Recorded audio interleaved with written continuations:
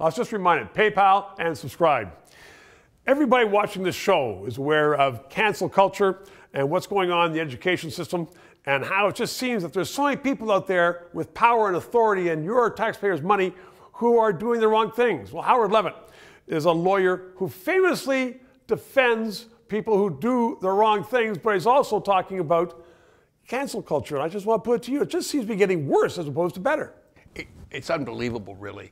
I think there's a large ascendancy of people saying enough's enough and fighting back, finally, because they realize it's permeated every aspect of society. You can't open your mouth, you can't say anything, you get disciplined by clients, you get disciplined by customers, if you say the wrong thing in society, the wrong thing being what the woke mob says is the right thing. I'm offended by the fact that you said that obesity is an illness or that's a medical problem and should not be tolerated. I'm offended by that, so where do I go, to jail?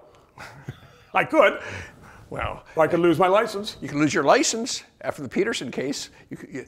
That's a real risk. So what is a normal person to do to break down the stupidity that seems to be within the elite? And when I say the elite, not just right-wing or left-wing or NDP, just people who are controlling the money. Well, interesting enough, I just read some studies in the States that the average working class, both white and racialized working class, are offended in large majority by the Democratic wokeness, and therefore are moving the Republicans in large numbers over the last 2 or 3 years alone. Which is stunning, and in Ontario we've seen a lot of NDP voters, and in Canada as well, go over to Conservative.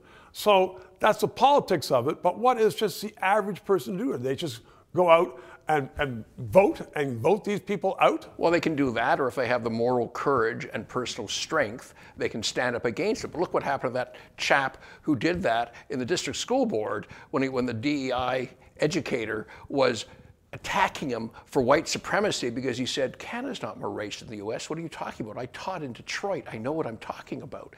And he committed suicide. They said, no, you're white and you're a bad person. Yeah, right, that's really what she said. That's what she was saying. And she's got contracts with the government of Canada, with the school board, with every major corporation, it seems, in the country. The banks, they're all paying because they feel that they're going to be let off the hook if they pay these people and many, many, quote, educators to shove it down people's throats.